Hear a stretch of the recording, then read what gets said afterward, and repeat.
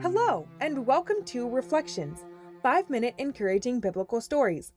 We left Paul hearing from God in a vision to not fear and to speak boldly. God reinforces this by saying that no one is going to hurt him and that God is with him. What a sweet and special message. God knew that Paul had just faced opposition and a great division between the people he was talking to when he presented that Jesus is the Christ.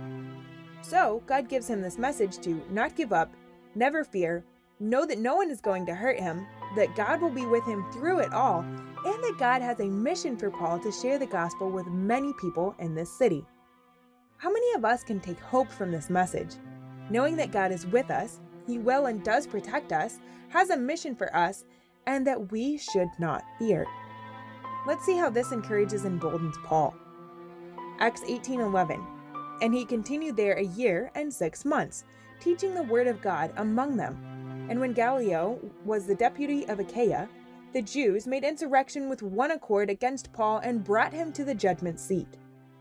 Okay, well, that's interesting, that it tells us how long Paul was here. After God gave Paul the instruction to not fear and preach the gospel, he stays for a year and a half.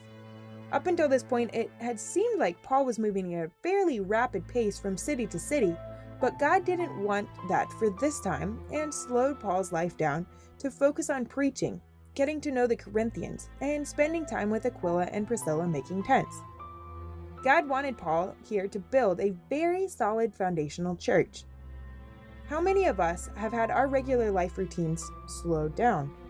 Maybe there are relationships or investments in where we currently are that need to be made so we can have a solid foundation from which to grow and build in the upcoming future.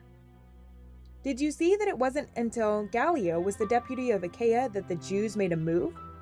They must have known that the person who was previously the deputy was not going to care about this issue at all, or they needed time to plan and prepare what they were going to say and do.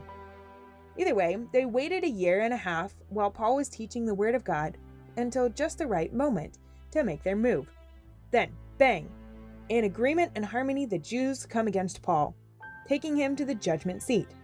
Remember, though, how God told Paul that he was not going to have anyone harm him? Let's see how that plays out here. Acts 18:13, saying, "This fellow persuadeth men to worship the God contrary to the law." And when Paul was now about to open his mouth, Gallio said unto the Jews, "If it were a matter of wrong or wicked lewdness, O you Jews, reason would that I should bear with you.